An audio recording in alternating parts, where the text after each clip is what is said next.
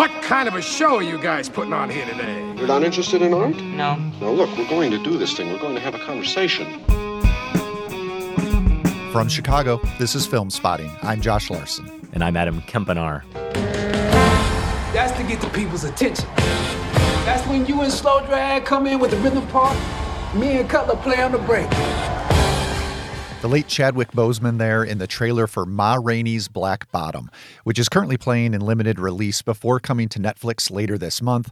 Adam, Ma Rainey herself is right there in the title, but fair to say Boseman puts his own stamp on this movie. Yeah, Viola Davis certainly no slouch as Ma Rainey, but we'll talk about Boseman. We've got a review of Ma Rainey and of David Fincher's latest, Mank, which comes to Netflix this weekend. That and more. Now, I know you want me to scream Mank here, Adam, but we've done that to death, so I'm going to substitute it with the title of the great Norwegian pig documentary, Gunda!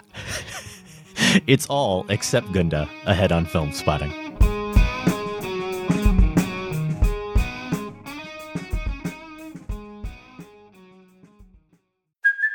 Hey, it's Kaylee Cuoco for Priceline. Ready to go to your happy place for a happy price? Well, why didn't you say so? Just download the Priceline app right now and save up to 60% on hotels. So whether it's Cousin Kevin's Kazoo Concert in Kansas City, go Kevin, or Becky's Bachelorette Bash in Bermuda, you never have to miss a trip ever again. So download the Priceline app today. Your savings are waiting. Go to your happy place for a happy price. Go to your happy price, Priceline. Welcome to Film Spotting.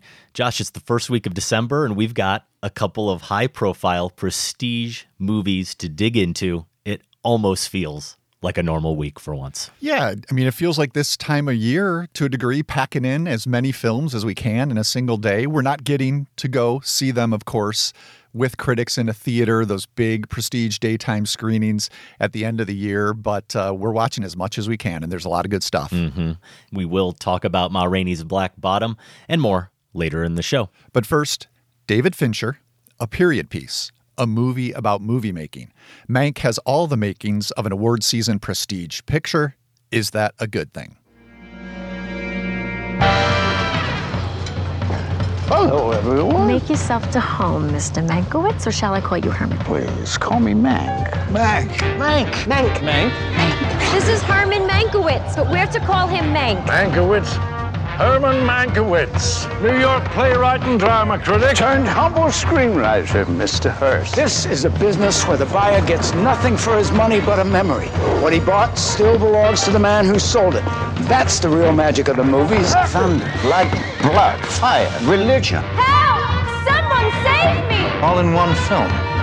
That's director proof. That's why I always want Mank around. The admonition, don't forget the writers, by longtime listener Paul Nayrink from San Francisco.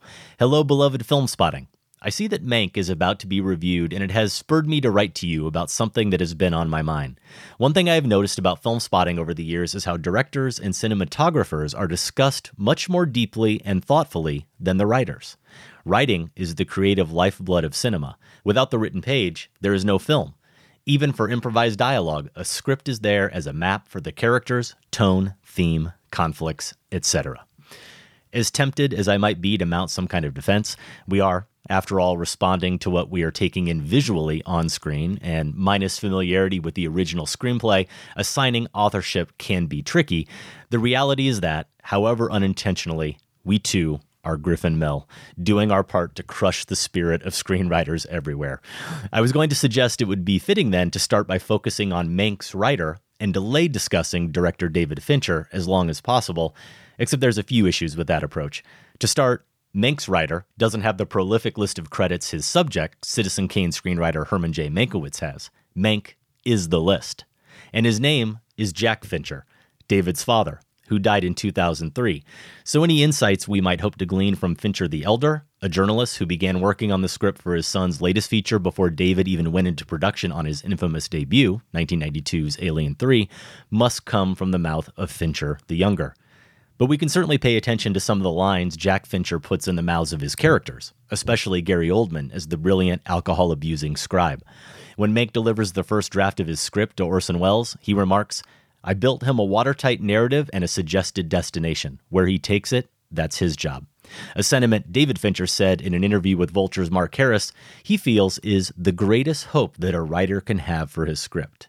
I'm curious, Josh, for your thoughts on the tightness of Mank's narrative. And a quick side note here, referring back to the trickiness of assigning authorship, regular Fincher collaborator Eric Roth had some hand in crafting that narrative. I'm also curious what you think about where the director ultimately took that narrative.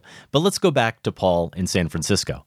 His idea to remedy our shortchanging of screenwriters was to devote future top 5 lists to their work. Top 5 meet-cutes, movies about screenwriters, plot reveals, snappy dialogues, monologues, dramatic ironies, denouement, and endings. All good ideas for us to eventually use however we see fit, while forgetting that we've ever even heard of Paul. But seriously, would Mank be a strong contender, Josh, to make any of those lists? There is a crucial near falling down drunk extended monologue, and snappy dialogue and dramatic ironies do abound. And if not, what top 5 lists might Mank inspire you to create? Those are good ideas Paul has. I don't know. I'm tipping my hand here. How many of them Mank exemplifies very well, though I did enjoy Mank. I think anyone really who loves film and particularly old Hollywood and is familiar with a lot of the names in this movie will enjoy it on some level, but I don't think it's entirely successful in a lot of those areas, those top 5 topics. Maybe the one, there's a dramatic irony here in this whole project, I think, and it's that a movie about a screenwriter and the efforts of screenwriting may have as its weakest point a screenplay, to my mind. And so Paul makes a fair point about our coverage of screenwriting, I think, maybe over the years. I don't know if we're going to be able to make up for it here in a discussion of Mank. And it's, awkward and to say that, I think, because of the circumstances of the screenplay that you just laid out, that it's a personal project between father and son, that David Fincher's father is no longer with us. But I really did find that, boy, if Citizen Kane itself is kind of famous for being a puzzle narrative, right? Something that we kind of piece together through reports and flashbacks. It seems, compared to Mank, at least to me, like a conventional 3-act narrative, because this thing is a jumble in terms of how it is constructed. It's similarly puzzle-like, but the pace of it moves so quickly. We're kind of dropped into these scenes with that rapid dialogue, that snappy dialogue, and then we're jumping around in timelines. I think if you aren't familiar with a lot of the names here, names like Louis B. Mayer, David O. Selznick, Orson Welles, Marion Davies, if those don't immediately— Irving Thalberg. Yeah, if those don't mean something to you immediately, I can see a viewer maybe being entertained by the look of the movie, which we should probably spend some time on, but kind of getting lost in what, where are we going with this? And I think the ultimate problem for Mank isn't even logistical. It's not just that you'll get lost in the plot, because you'll catch up eventually once you identify who's who, but it means the movie for me didn't really have a center. There are a couple of things it could have been and been really strong in exploring that, but it's kind of moving in all of these different directions that it didn't have something it kept returning to that kind of held my interest or compelled me continually. And as far as, I think it's interesting to say, what does a director bring to the movie once he's handed the screenplay? I think Fincher does what he can here to deliver overall a good film from the material. There's that line in Mank. They're talking at one point about a different script, and somebody describes it as being director-proof. If you remember that scene. Yeah. And I think Mank almost needed the opposite, right? It needed a director who's screenplay-proof, someone who could take this jumble of a narrative, really ambitious narrative, and make something cinematically compelling out of it. And I think Fincher, a great talent, obviously, he's close enough to that, where he does give us something compelling out of Mank, just maybe not as much as it could have been.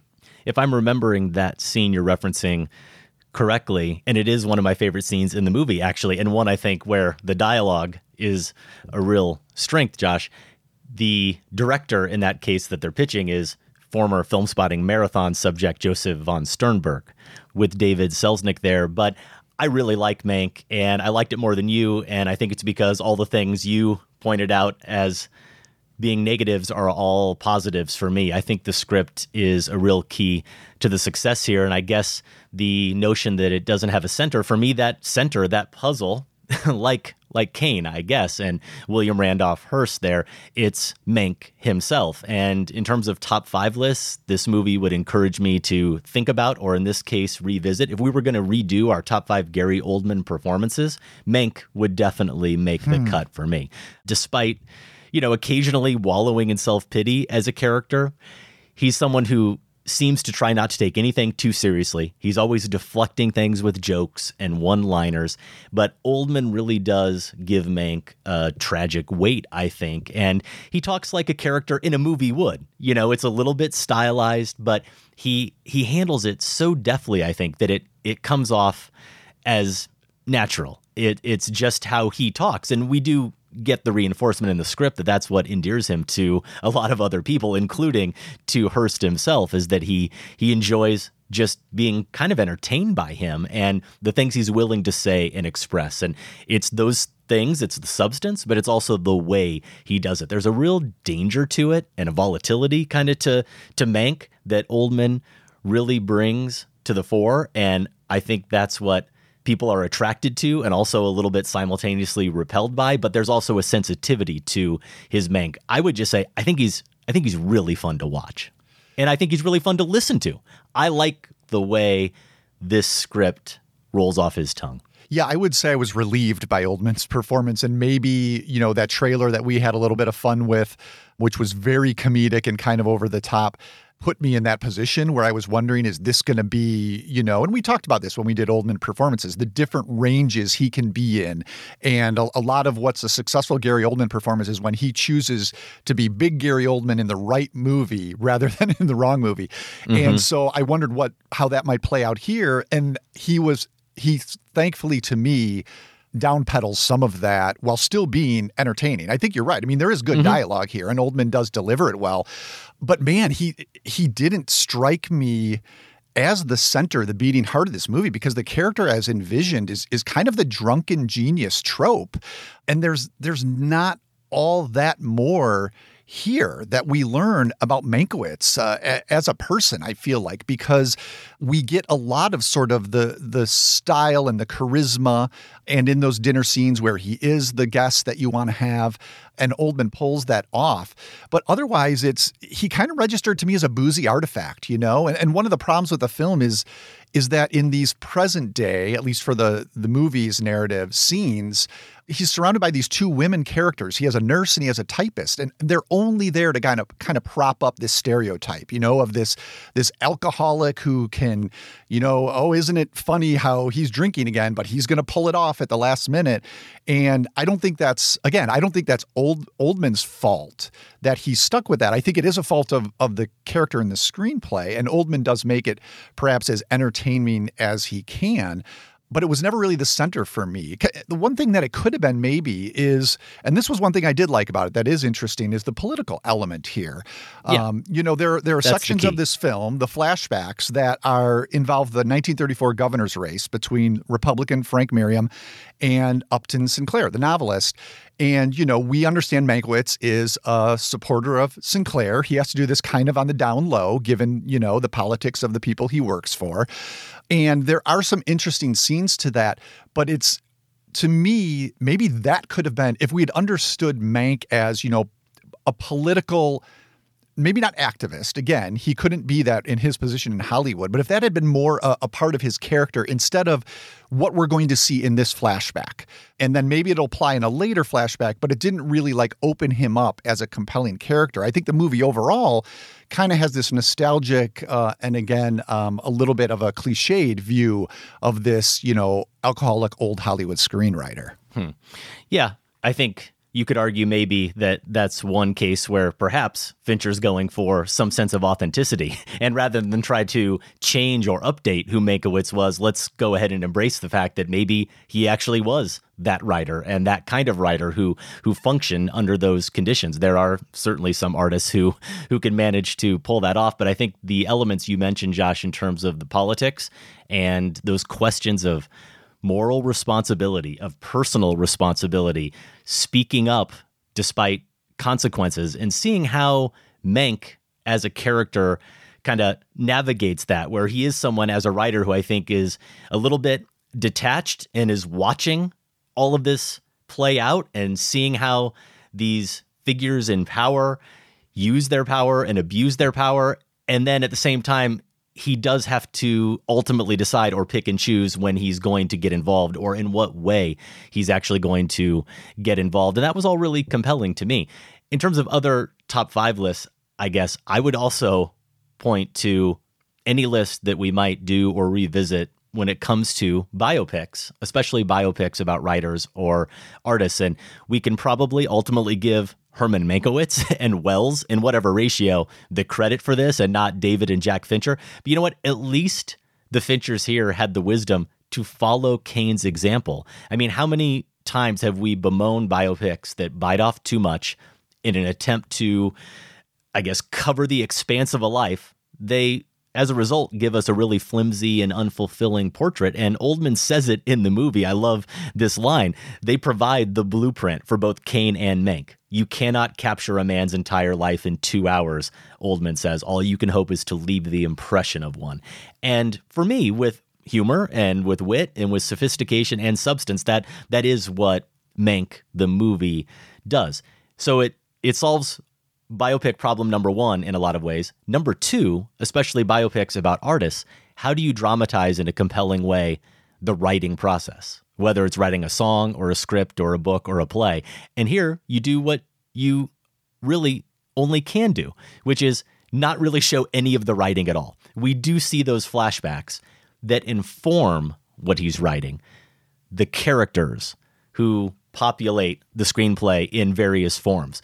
And with all of their greatness in some cases and with all of their flaws in some cases, the humanity really, we get, as we touched on, the political and social events and experiences that compel all that humanity to come out.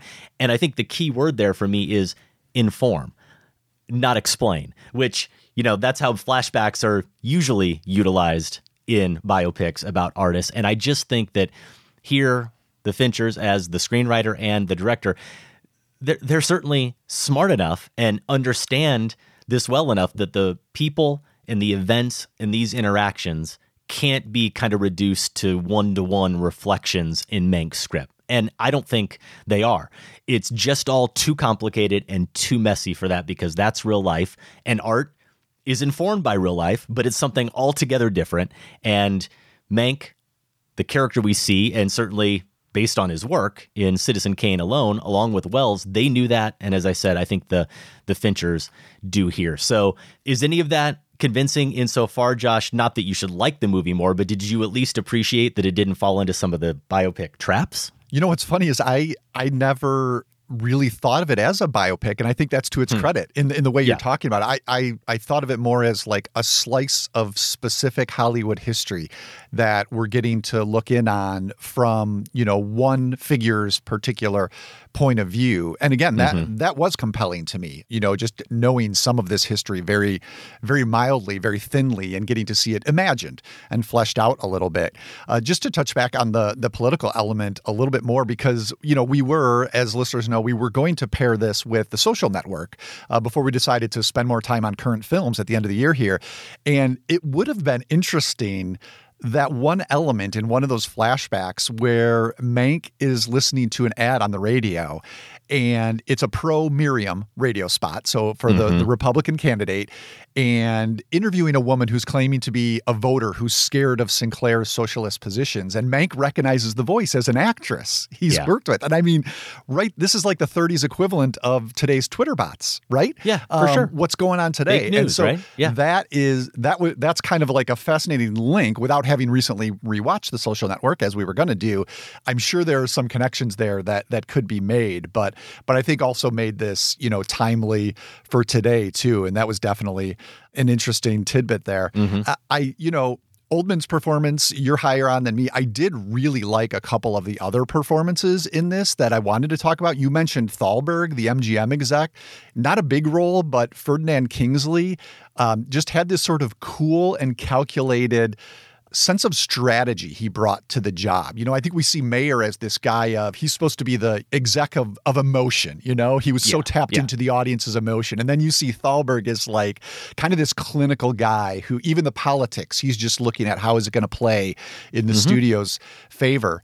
Tom Burke, who I talked about last year in The Souvenir, Joanna Hogg film that made my top 10, he's Welles. Now, this could be this is tricky territory here to play Orson Welles. And I think a good choice that the Finchers make is not to have too much Welles in this movie. And Burke, he does go for it. He's kind of this booming figure, but he doesn't try to take over the scenes or steal them from Mank. And so I thought he was really good. My favorite performance, I want to know what you thought about Amanda Seyfried as Marion Davies. Yeah, loved her. Because, I just thought, she's been good in other stuff, but maybe hasn't been in anything like this that I can think of before. And I thought she was very witty in some of that dialogue, but also had this wide-eyed quality as Hearst's companion here. It's almost like she's trapped, but she hasn't either become fully aware of it or admitted it to herself yet, right when we meet her in the flashbacks. And I think that's a really interesting dynamic. So that was probably my favorite performance in the film. No, I think it's a huge strength of the film, and I think it largely could have failed without that Marion Davies character being as formidable a presence as Seyfried is. I think she's magnetic here. She's someone who you can't fully take her seriously. That's built into the character. She's someone who just by her very nature and existence is punching above her weight class. And I think that's true in terms of intellect with Mank. That has to be there. But he also has to be drawn to her by more than just her beauty, which really isn't an element that seems to be much of a factor for him. But it can't be that. It can't just be kind of wild curiosity. And it also has to be more than just the dirt that she can dish on Hearst in this lifestyle.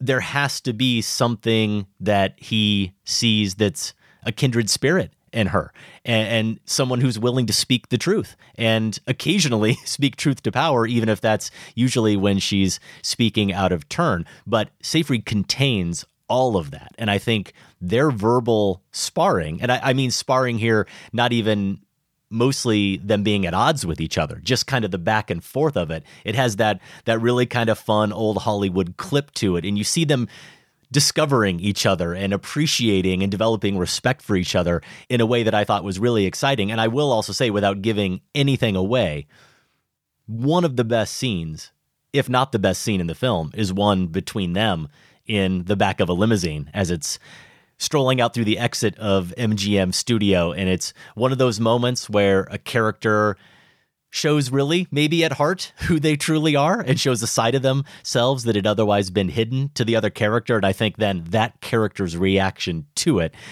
is one of astonishment and, disbelief to an extent. And I really love the way that Oldman expresses it. It's probably her story that he's interested in, right?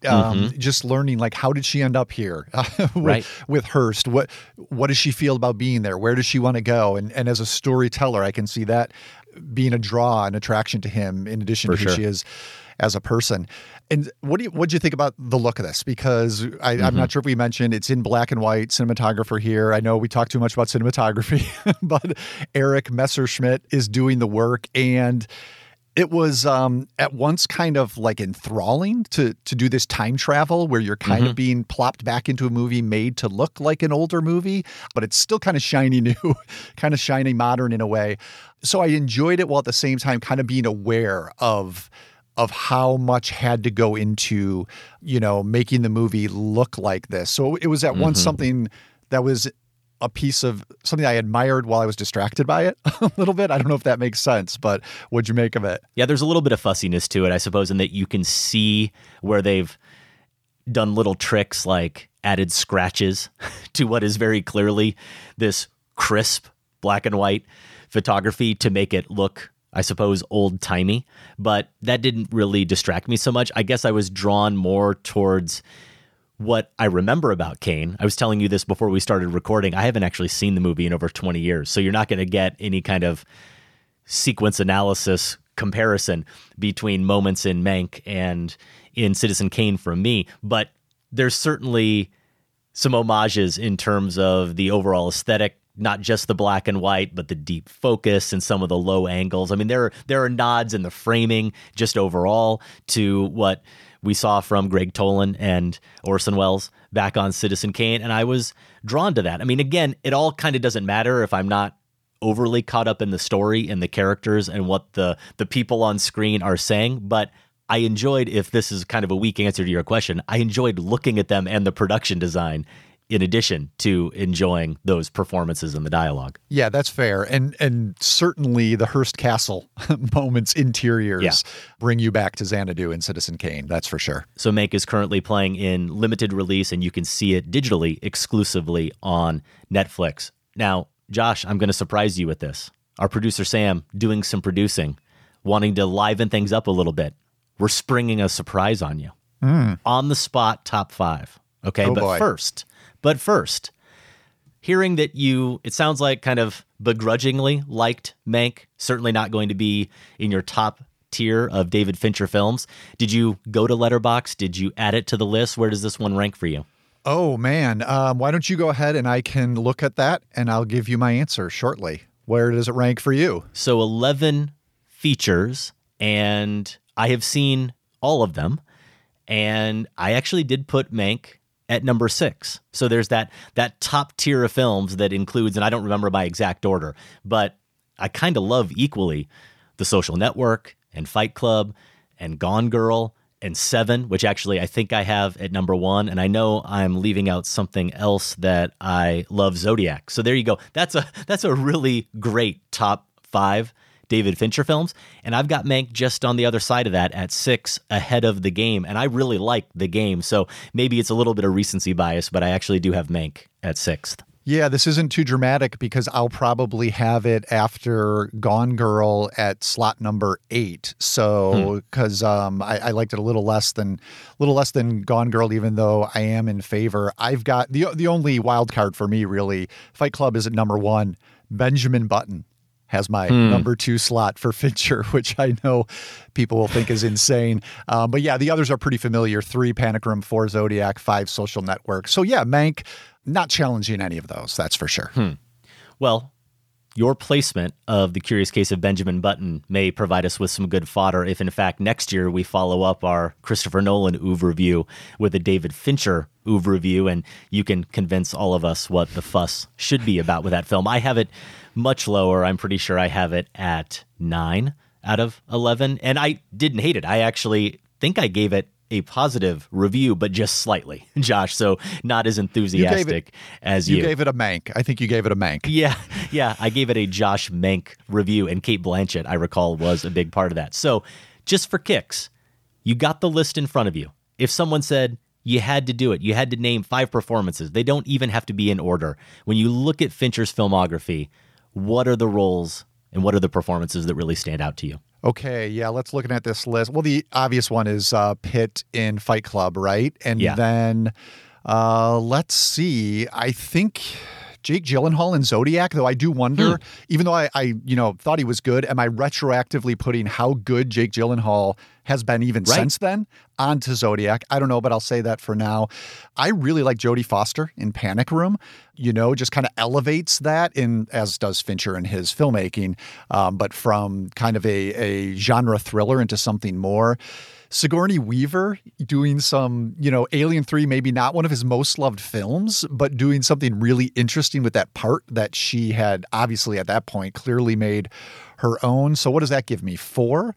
I think I'm going to have to go with someone I'm going to have to go with Eisenberg. Speaking of The Social Network. Yeah. He'll have to fill the 5 out for me. Okay, we have a couple overlaps there because I'd also put Brad Pitt from Fight Club in there, and I would put Jesse Eisenberg from The Social Network. I'd also at least have to think about, I've really come around on Andrew Garfield in The Social Network, but he'd probably be just outside my top 5. I mentioned her, Cate Blanchett, even though in a supporting role for The Curious Case of Benjamin Button, Josh, might be in my top 5. Oldman I'd consider. Pike, Rosamund Pike from Gone Girl, I would definitely throw into the mix. And my final one would be Morgan Freeman. I'd have to go back to what is still my favorite David Fincher movie, his breakout movie, Seven, his performance as Detective Somerset alongside Brad Pitt there. So that was our first impromptu top 5 list. I think we did that in 2 minutes. I mean, yeah, we should just do That's this all the the time. All the time. Why that's not? how they used to be in the old days, right? That's more or less true. All right. Well, Ma Rainey's Black Bottom, that's another highly anticipated Netflix title. It's coming to the service on December 18. We'll have our review next. Plus, an edition of Massacre Theater that will surely be worthy of mention alongside the likes of Viola Davis and Chadwick Boseman. Stay with us. Way down in South in Alabama, I got a friend called Dancing Sammy, who's crazy about all the ladies dancing, black bottom stops and you baby friends. The other night at a trail affair, soon as the boys... Your hearing is deteriorating rapidly.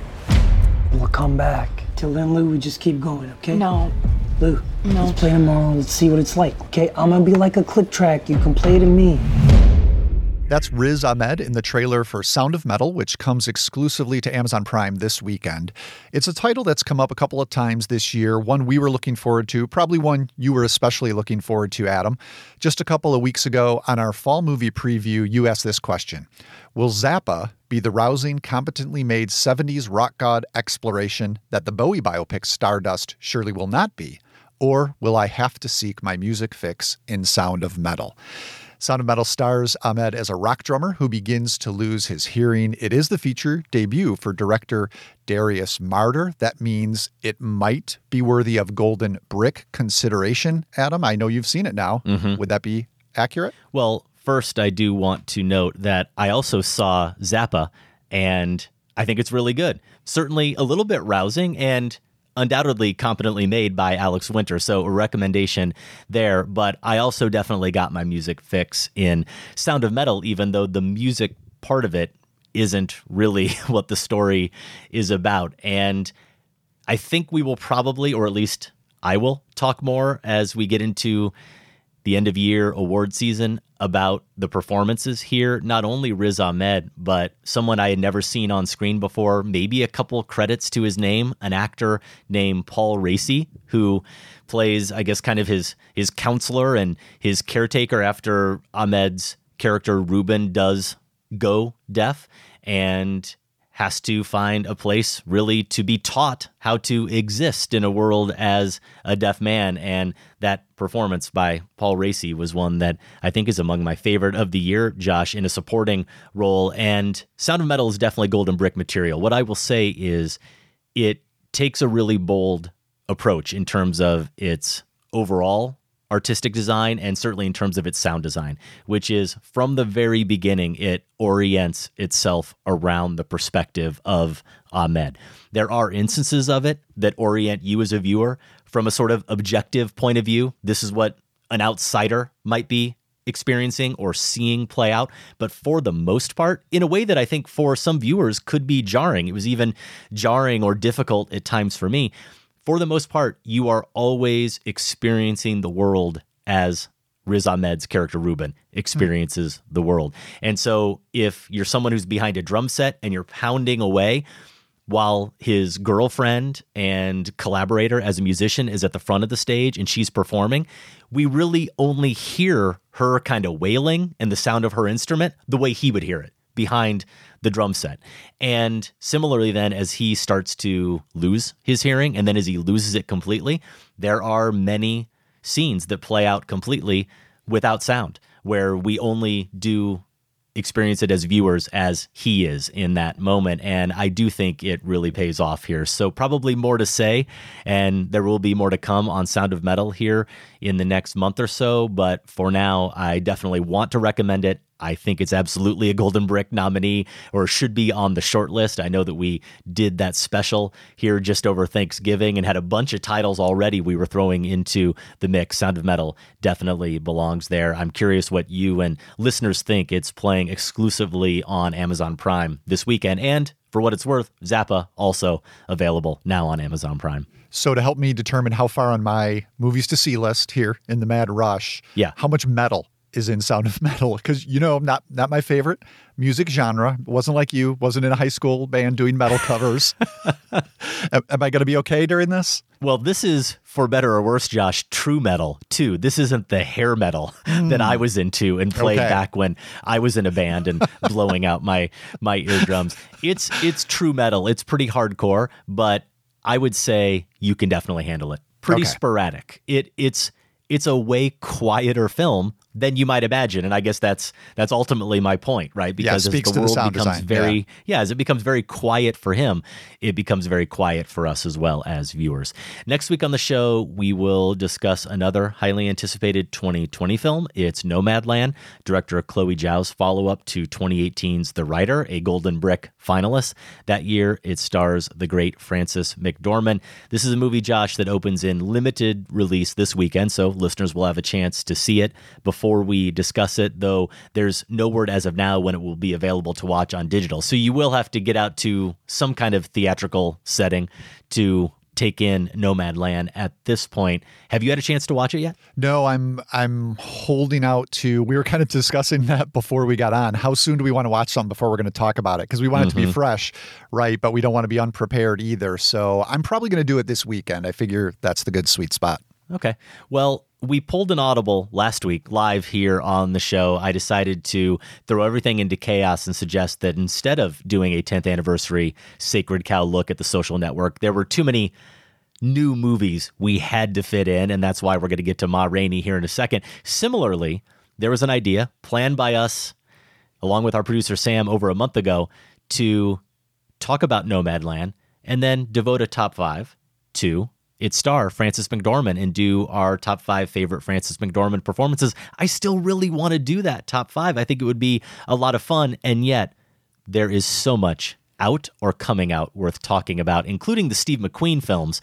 I've seen 2 of those 5, the Small Axe movies, and I really am eager to talk about them. So I don't know. I'm trying to cause more chaos, Josh. Yeah, and you convinced me last week, but I'm a little more invested in the Frances McDormand performances list than I was in a Social Network revisit. I mean, partly I like getting back to a top 5. It's been a little while, especially since we did a proper top 5 like this. Also, I'll admit, I've already done a little bit of homework, so I wouldn't want that to go wasted for this one. And she deserves it. I mean, McDormand deserves it. And I don't know, I'd like to think there are going to be many instances of her getting showcase roles in the next couple of years or more, but you never know. So it seems like the occasion to do it. So I lean towards sticking with this one this time. No, that's totally fine. Going against my wishes here, I'll just put 3 Billboards at number 1. Let me pencil that in. Hey, that should be fun. That only hurts you, not me. Next week, we'll have results from the current Film Spotting poll, as well a highly contentious Christmas movie death match. Oh boy, the generations at war, Josh, and you're partly to blame. You're fanning the flames. Well, this ridiculousness about Home Alone has to stop. I'm with you there. Stop. I don't think it's winning though, right? I mean, the boring one is winning. Your choice is winning. Yeah, that's right. I'm the boring one. Of course, like the majority of our listeners, we chose one Christmas movie from each decade going back to the 40s.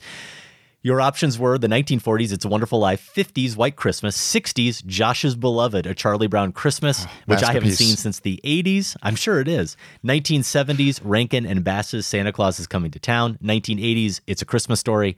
The 90s, there's Home Alone. And 2000s, you've got Elf. This is a death match, so there's no other option. Basically, you have to pick one, and all the other ones are going to disappear for eternity. The 2 titles that listeners seem most upset about us leaving out, Josh, are, I'll read Alex Martin's comments, I abstain, No Christmas Vacation, shame on you.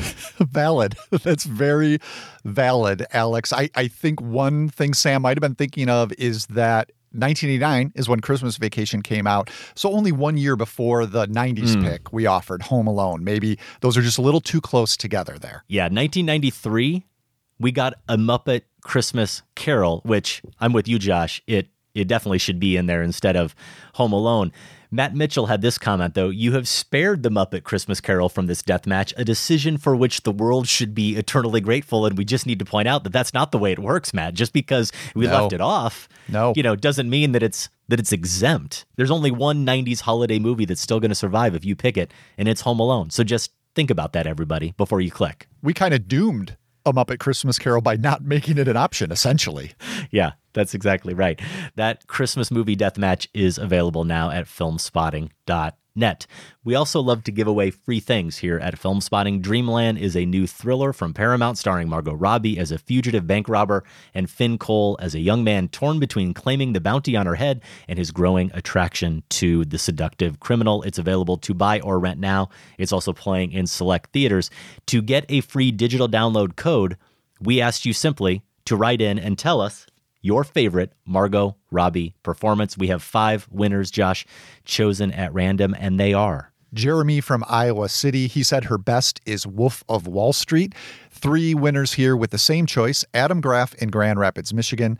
David Fogel and Deborah. She's in D.C. They all said I, Tanya. And then Aiden Mulshine also picked I, Tanya, but gave a shout out to her cameo in The Big Short. 2 movies. I adore The Big Short and The Wolf of Wall Street, much to your chagrin, Josh, getting love here in this giveaway. Thank you to everyone who entered, and congrats to our winners. We will get you out that free digital download code. Again, Dreamland is available to buy or rent now. This week over on our sister podcast, The Next Picture Show, it's part 1 of The Manking of Kane. It's their double feature, of course, pairing Mank with Orson Welles' Citizen Kane. How does the chief of police of the pun police, Josh Larson, feel about this one? Yes. Well, there's an exception. I think I've mentioned before. Yeah, the title exception? In headlines, like headlines. In written headlines. So yeah, if this comes up in my podcast feed, little chuckle. I like it. When someone says it or in casual conversation, that's when I get the heebie-jeebies. Okay. Well, success right there. They earned a reprieve. They're not going to go to the pun prison put there by Josh Larson. Congrats, Genevieve Koski, Scott Tobias, Keith Phipps, and Tasha Robinson. New episodes of The Next Picture Show post every Tuesday wherever you get your podcasts, and more information is available at nextpictureshow.net. We also wanted to highlight one way that you can support us here on Film Spotting as we're heading into the holidays. Join the Film Spotting family. It's such a festive time of year. Become part of this great community over on Patreon. For a mere $5 a month, you get ad-free episodes, you get early downloads, a merch discount.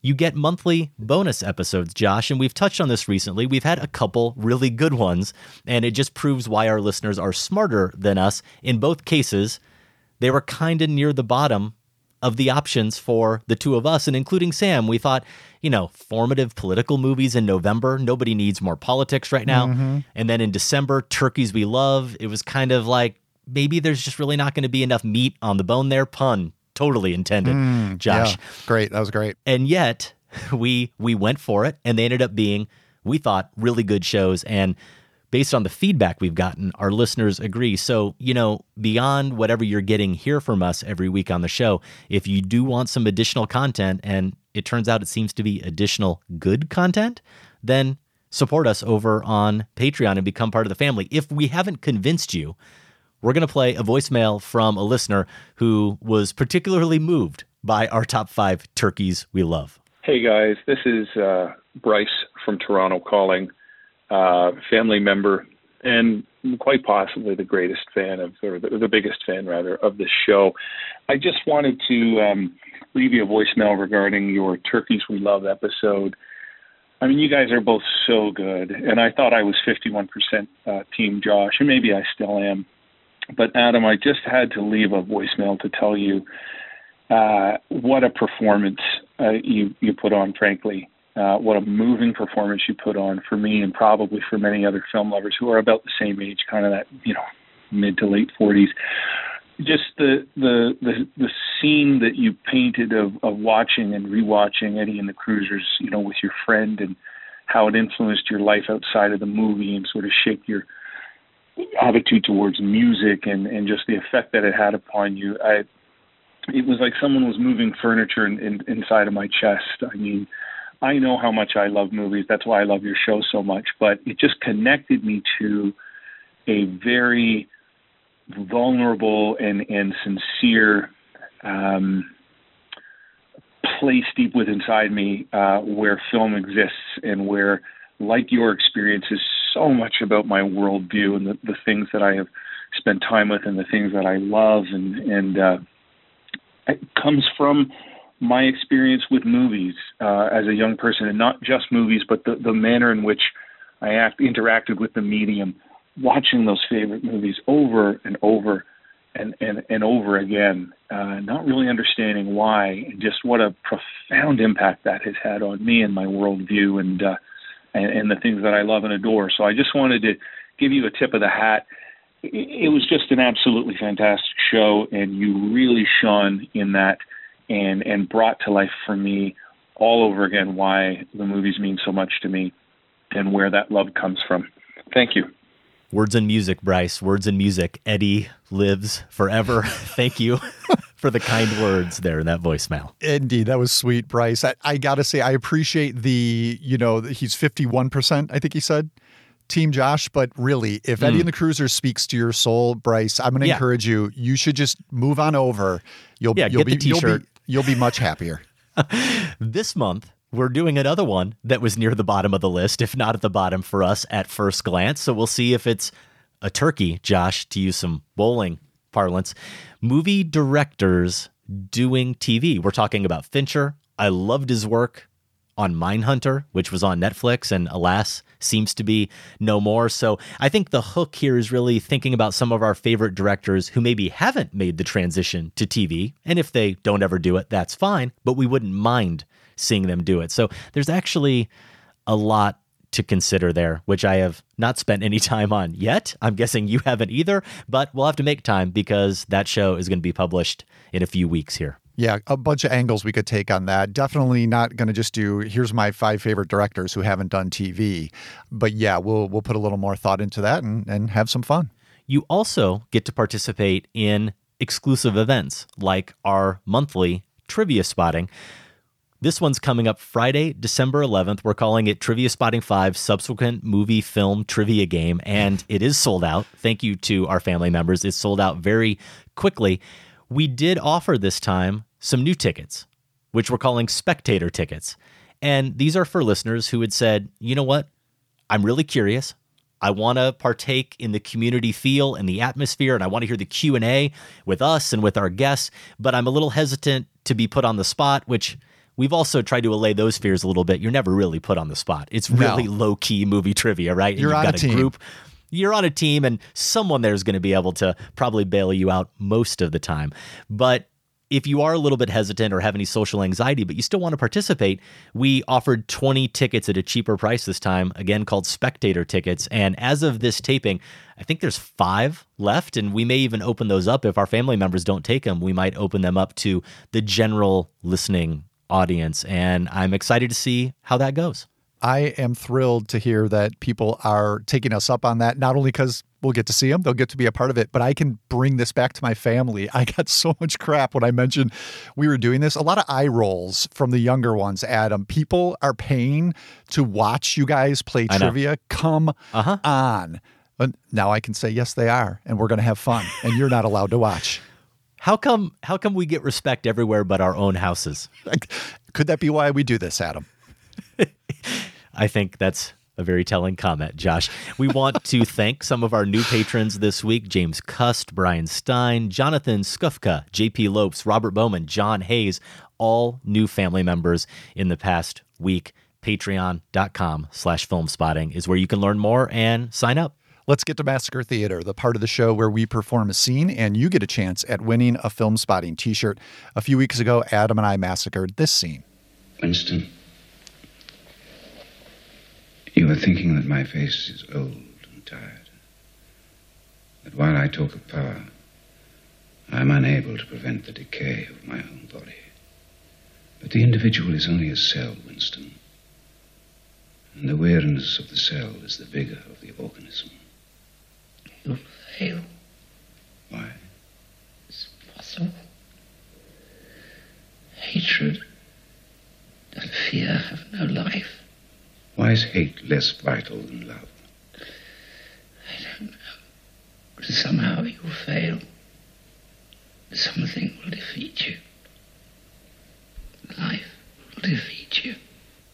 That was John Hurt and Richard Burton in 1984's 1984. Written by Michael Radford, adapted from the novel by George Orwell.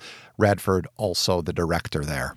Also on that show, along with that massacre, we had our final 8 from 84 review. We talked about Jim Jarmusch's Stranger Than Paradise, and we shared our 8 from 84 awards. I'm going to say it because it's so fun to say. The Quizak Hatterax. Please do. So why, Josh, did we do that scene from 1984? Well, we've kind of given you the answer. Trip Burton in Woodridge, Illinois says, I've never seen the movie, but I would be a horrible English teacher if I didn't know this week's Massacre Theater was 1984. As for connections, besides the whole show being devoted to the movie year 84, you have John Hurt, who would be so memorable in Stranger Than Paradise director Jim Jarmusch's Only Lovers Left Alive. And, of course, the politics of our current time feeling so freaking Orwellian. Every year that I teach the book, my students find it scarier and scarier. Here's Ian Farmer from Golden, Colorado. This is one of those movies I saw way too young, and it subsequently boosted my ego for years to come. I watched it again years later and was embarrassed by my previous love. Happy it's finally paying off now. Jeff from LA says, George Orwell made sure that the year 1984 would strike fear and terror into the hearts of all who heard its numerals mention, a fate 2020 is likely to share. I think he's right. PTSD shudders whenever we hear 2020 in the years ahead. We did not get many entries, though, Josh. So maybe my Richard Burton impersonation, my very soothing impersonation, just put them to sleep rather than stimulated them at all to recognize the scene or enter, or maybe like Trip, English teachers who definitely know the source material, they've never seen the movie. We think there are a lot of those folks out there.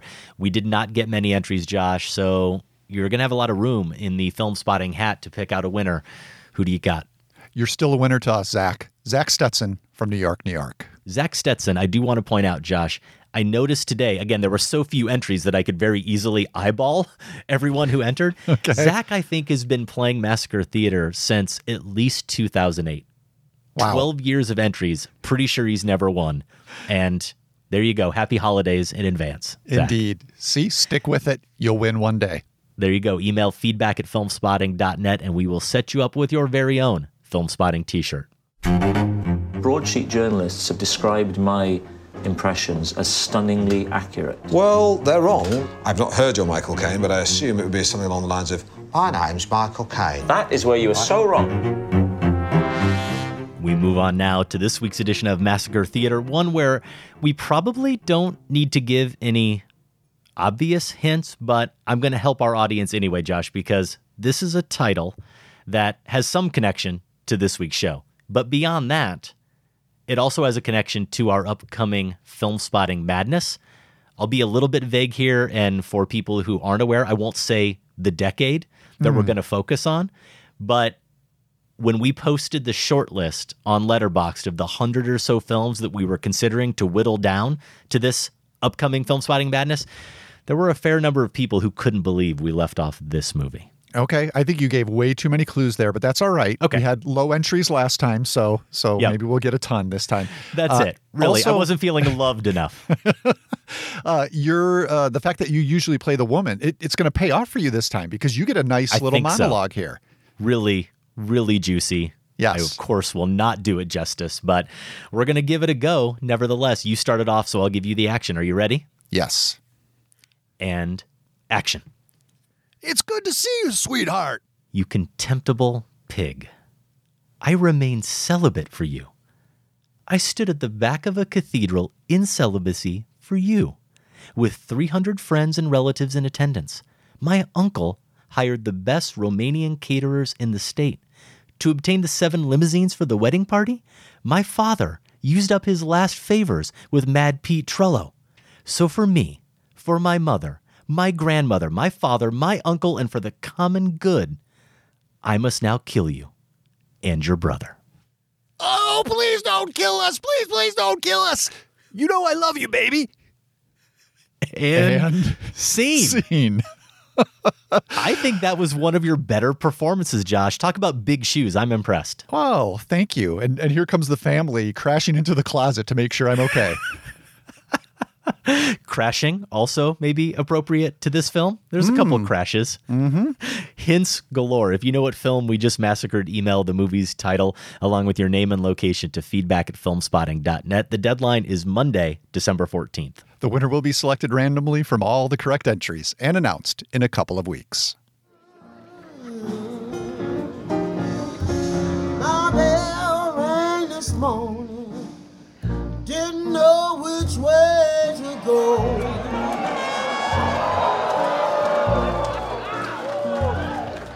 My bell rang this morning, didn't know which way to go. Viola Davis there as legendary blues singer Ma Rainey in the opening scene from Ma Rainey's Black Bottom. Currently out in limited release. It comes exclusively to Netflix on the 18th of this month, so a little bit of an early review here. Ma Rainey's Black Bottom is an adaptation of the 1982 Tony-nominated play by August Wilson, along with Fences.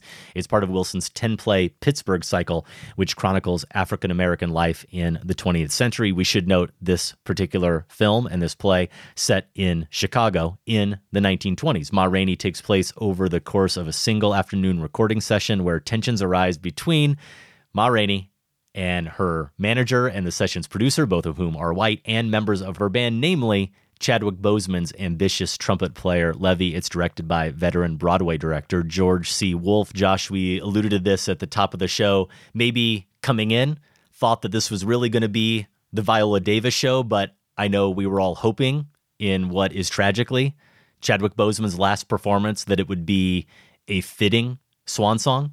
Did you think it was? Oh, yeah. I mean, he's just fantastic in this, as is she. He's amazing. I think maybe we can agree. Let's not spend any time saying who's quote unquote better. I understand the instinct because no point. The whole thing is set up as a showdown, right? These two characters butt heads. Mm-hmm. Ma like holds court. It's her world. She's built it, and he's a bit player in it, but he's reaching for more. And so they kind of, as characters, there's a showdown. As supreme acting talents, I can see why you might think of it as a showdown, but they really both just serve the material so brilliantly here. They don't have a lot of scenes together, actually, when you think back about it. She's mostly in the actual recording studio, and Levy spends a lot of time downstairs in the rehearsal space with his bandmates.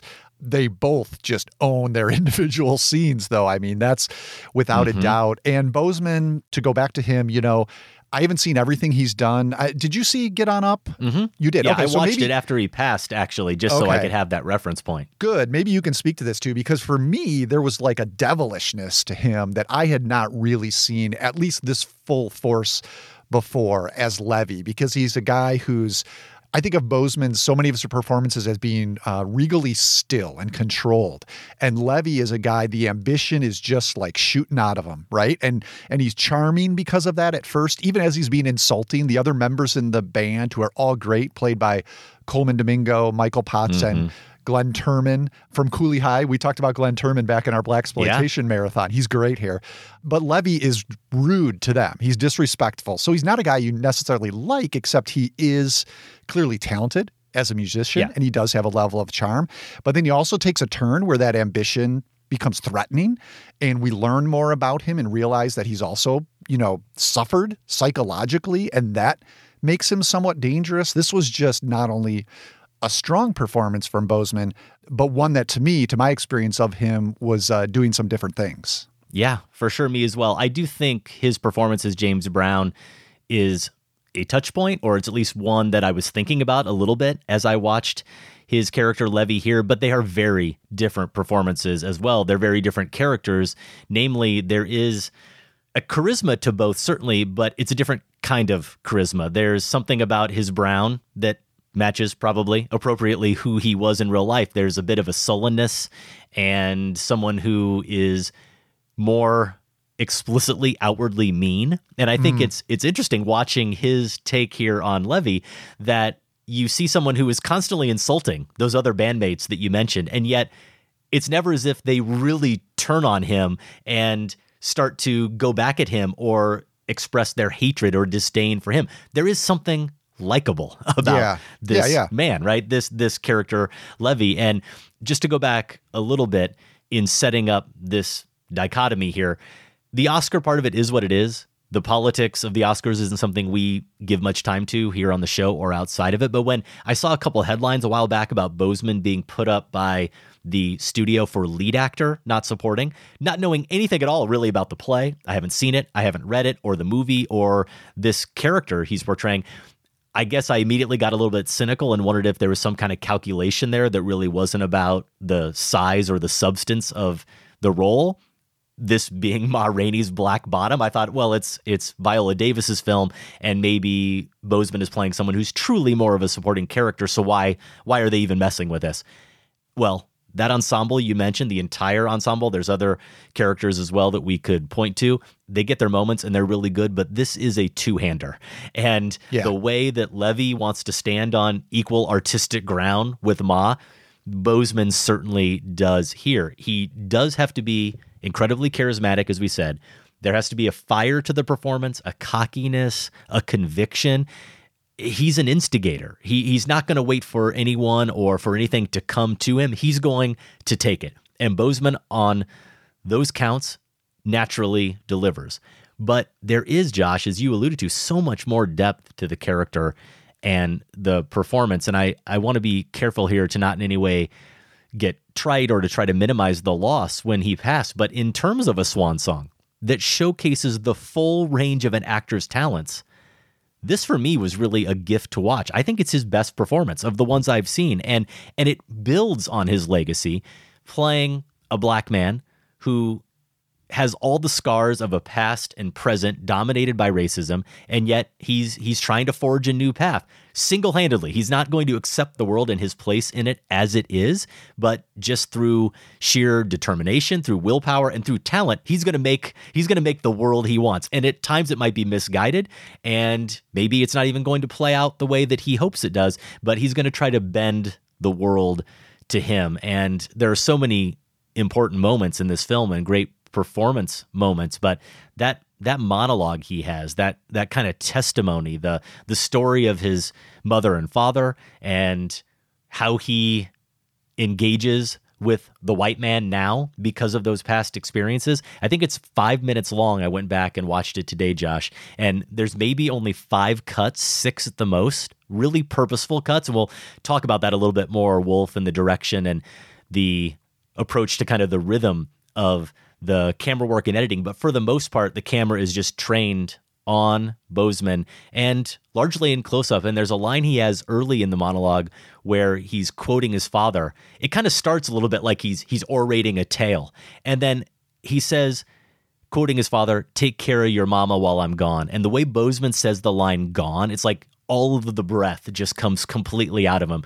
In that moment, it goes from being a story he's telling to now he's completely reliving it. He's back there in that moment, that kind of trail off of the breath. And I rewatched, as I said, that 5 minutes today, and I just sort of had to sit for a while and decompress after it. That's the power of the writing.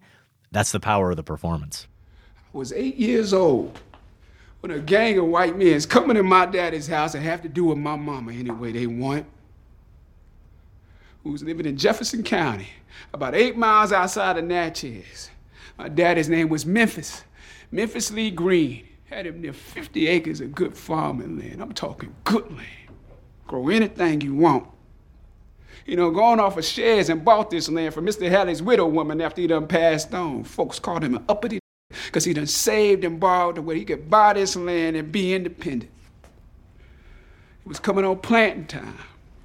And my daddy went into Natchez to get him some seed and fertilizer. Called me, say, "Levy, you the man of the house now. Take care of your mama while I'm gone." I went with a little boy, 8 years old. Yeah, I mean, we can't get past the richness of the material that we're getting here, right, in the original play. But Boseman in that scene, it encompasses the entire performance in those 5 or so minutes because we get him. He's responding. It starts because he's responding to being accused by the others of sucking up to the white producer, right? Because he's trying to get the producer to buy some songs he's written. And he is charming in that moment to the producer. He takes that charm, turns it back on those accusing him, shows them how it's a weapon, how it's a facade, shows them where the story you mentioned is rooted in where he learned, how he learned to put up that facade. But also we see the years of anger that have built up while he's been doing that in the little moments like you talked about with the breath. And I think, this is something that Davis does as well in her performance. Both of them, they're giving stage performances to a degree. They each get monologues, lengthy monologues, where you're immediately reminded that this is a stage play, and they perform them as you might on a stage. But they also know, you mentioned the camera work, that when Wolf's camera comes close, both of them have done enough film work at this point that they know all we need right here is, as you said, a little breath, a little tick, a little facial gesture, a blink.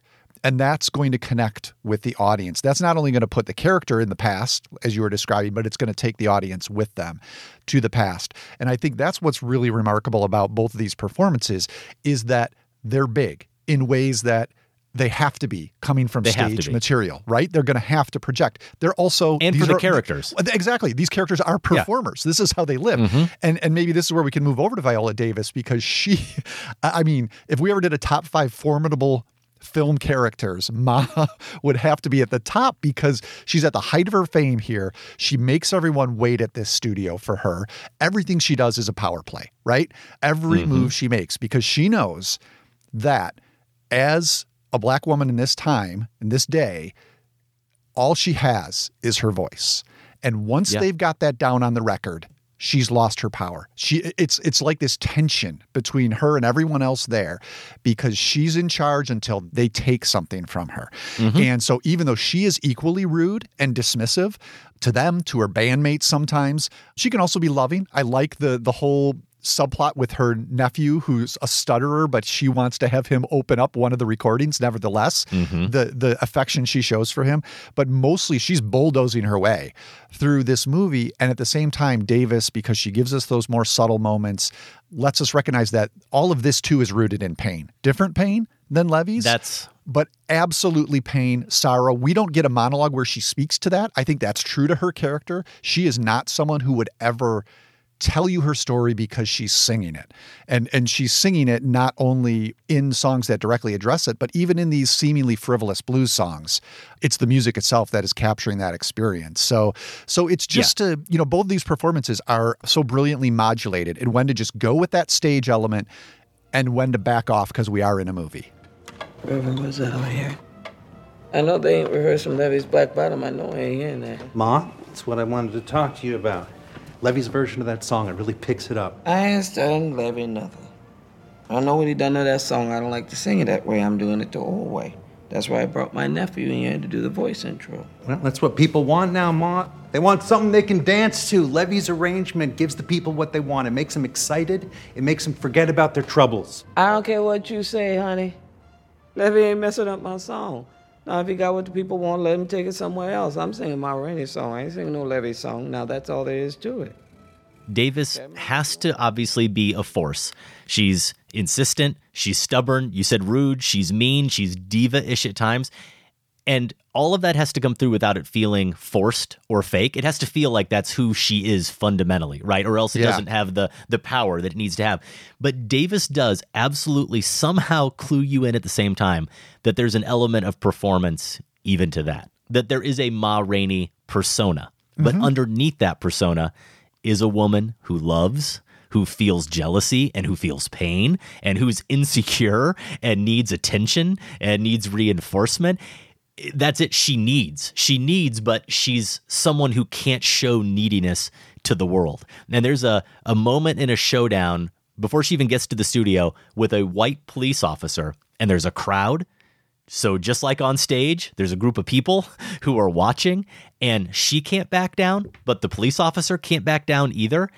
And when you see her stand defiantly in the road and yell back at that white cop, and then there's this pause, for me watching it outside, there's a brick wall, right? She's just all defiance. But inside, Davis somehow projects that what she's really feeling is, please don't call my bluff. Please. There's that same sense of kind of insecurity and knowing that she is performing and maybe she's not being convincing enough, at least as I see it. So the fact that the performance can have that kind of, range to it is really remarkable. And I think that does get back to what you were saying in terms of the adaptation and modulating the performances.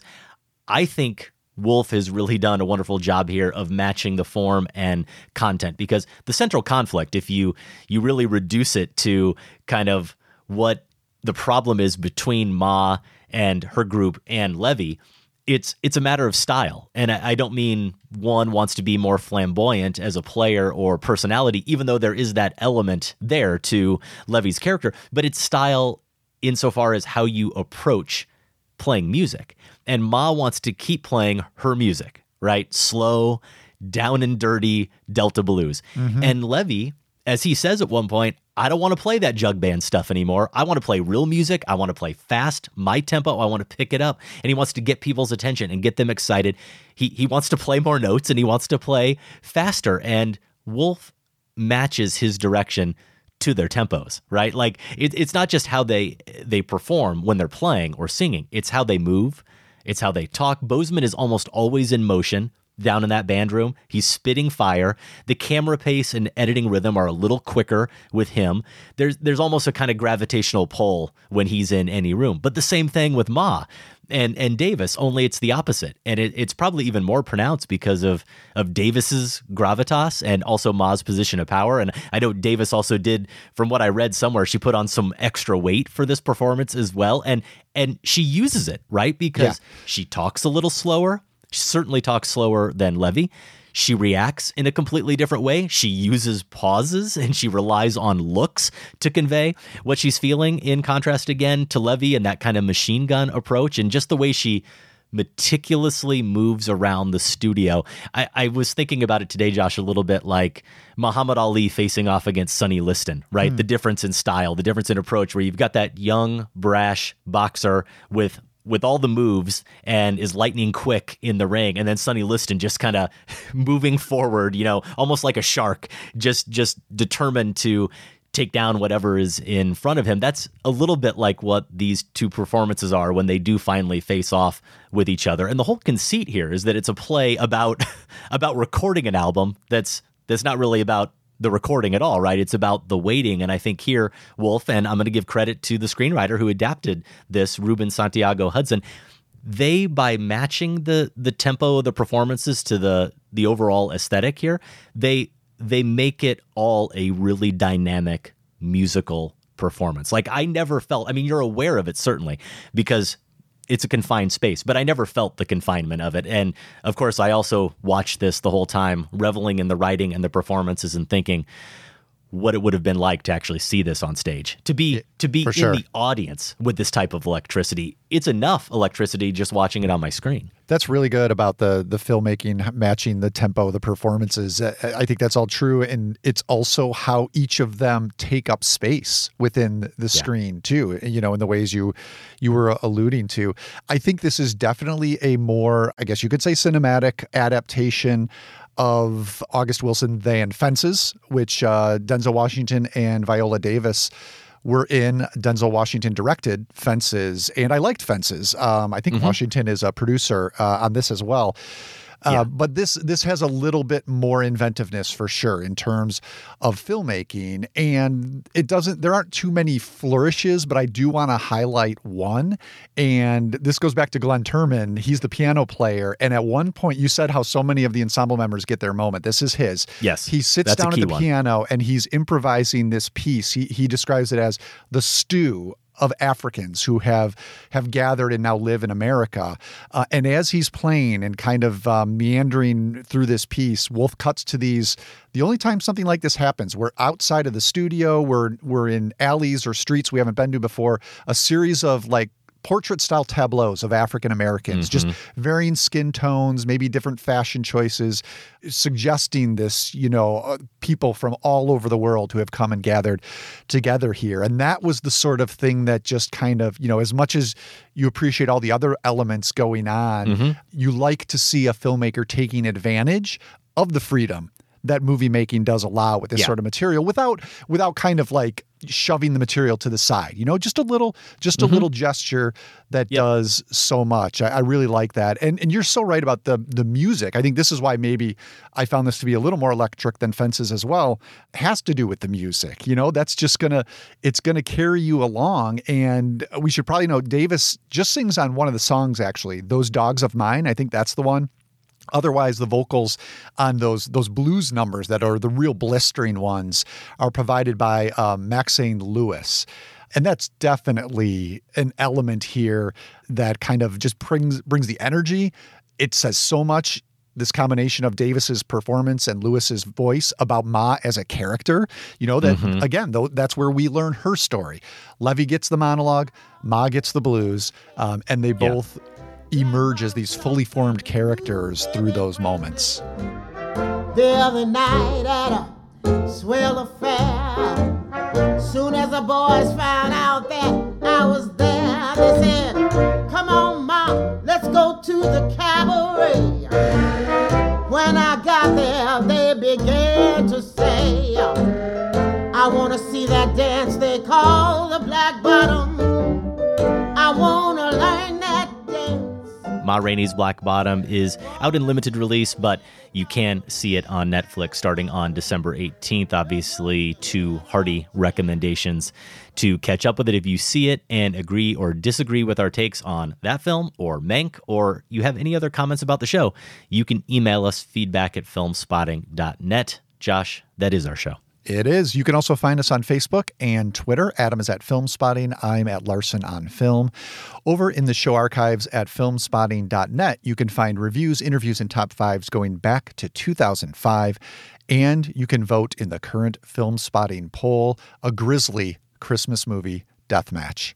To order show t-shirts or other merch, visit filmspotting.net/shop. And you can subscribe to our weekly newsletter at filmspotting.net/newsletter. Out on digital this weekend, Billy. This is a Billie Holiday documentary based on hundreds of hours of interviews with Holiday's family that a journalist conducted in the 70s. Black Bear, with Aubrey Plaza as a filmmaker at an impasse who seeks solace at a rural retreat only to find that the woods summon her demons in intense and surprising ways. I'm intrigued. Red, White, and Blue, also out on Amazon Prime. That's part 3 of Steve McQueen's Small Axe series. Haven't seen this one yet, Josh. Have seen Mangrove and Lover's Rock and highly recommend them. I do think we'll probably have a few more words on those as we get through the next few weeks. Also recommended earlier by me, Sound of Metal on Amazon Prime. In limited release theatrically, you can see Nomadland, Chloe Zhao's follow-up to 2018's The Writer with Frances McDormand. That's going to inspire our show next week. We'll talk about Nomadland, and it sounds like we're going to stick with our plan. We're going to share our top 5 Frances McDormand performances. Filmspotting is produced by Golden Joe Dassault and Sam Van Hallgren. Without Sam and Golden Joe, this show wouldn't go. Our production assistant is Kat Sullivan. Thanks also to Candace Griffiths and the listeners of the Filmspotting Advisory Board, and special thanks to everyone at WBEZ Chicago. More information is available at wbez.org. For Filmspotting, I'm Josh Larson. And I'm Adam Kempenaar. Thanks for listening. This conversation can serve no purpose anymore. Goodbye.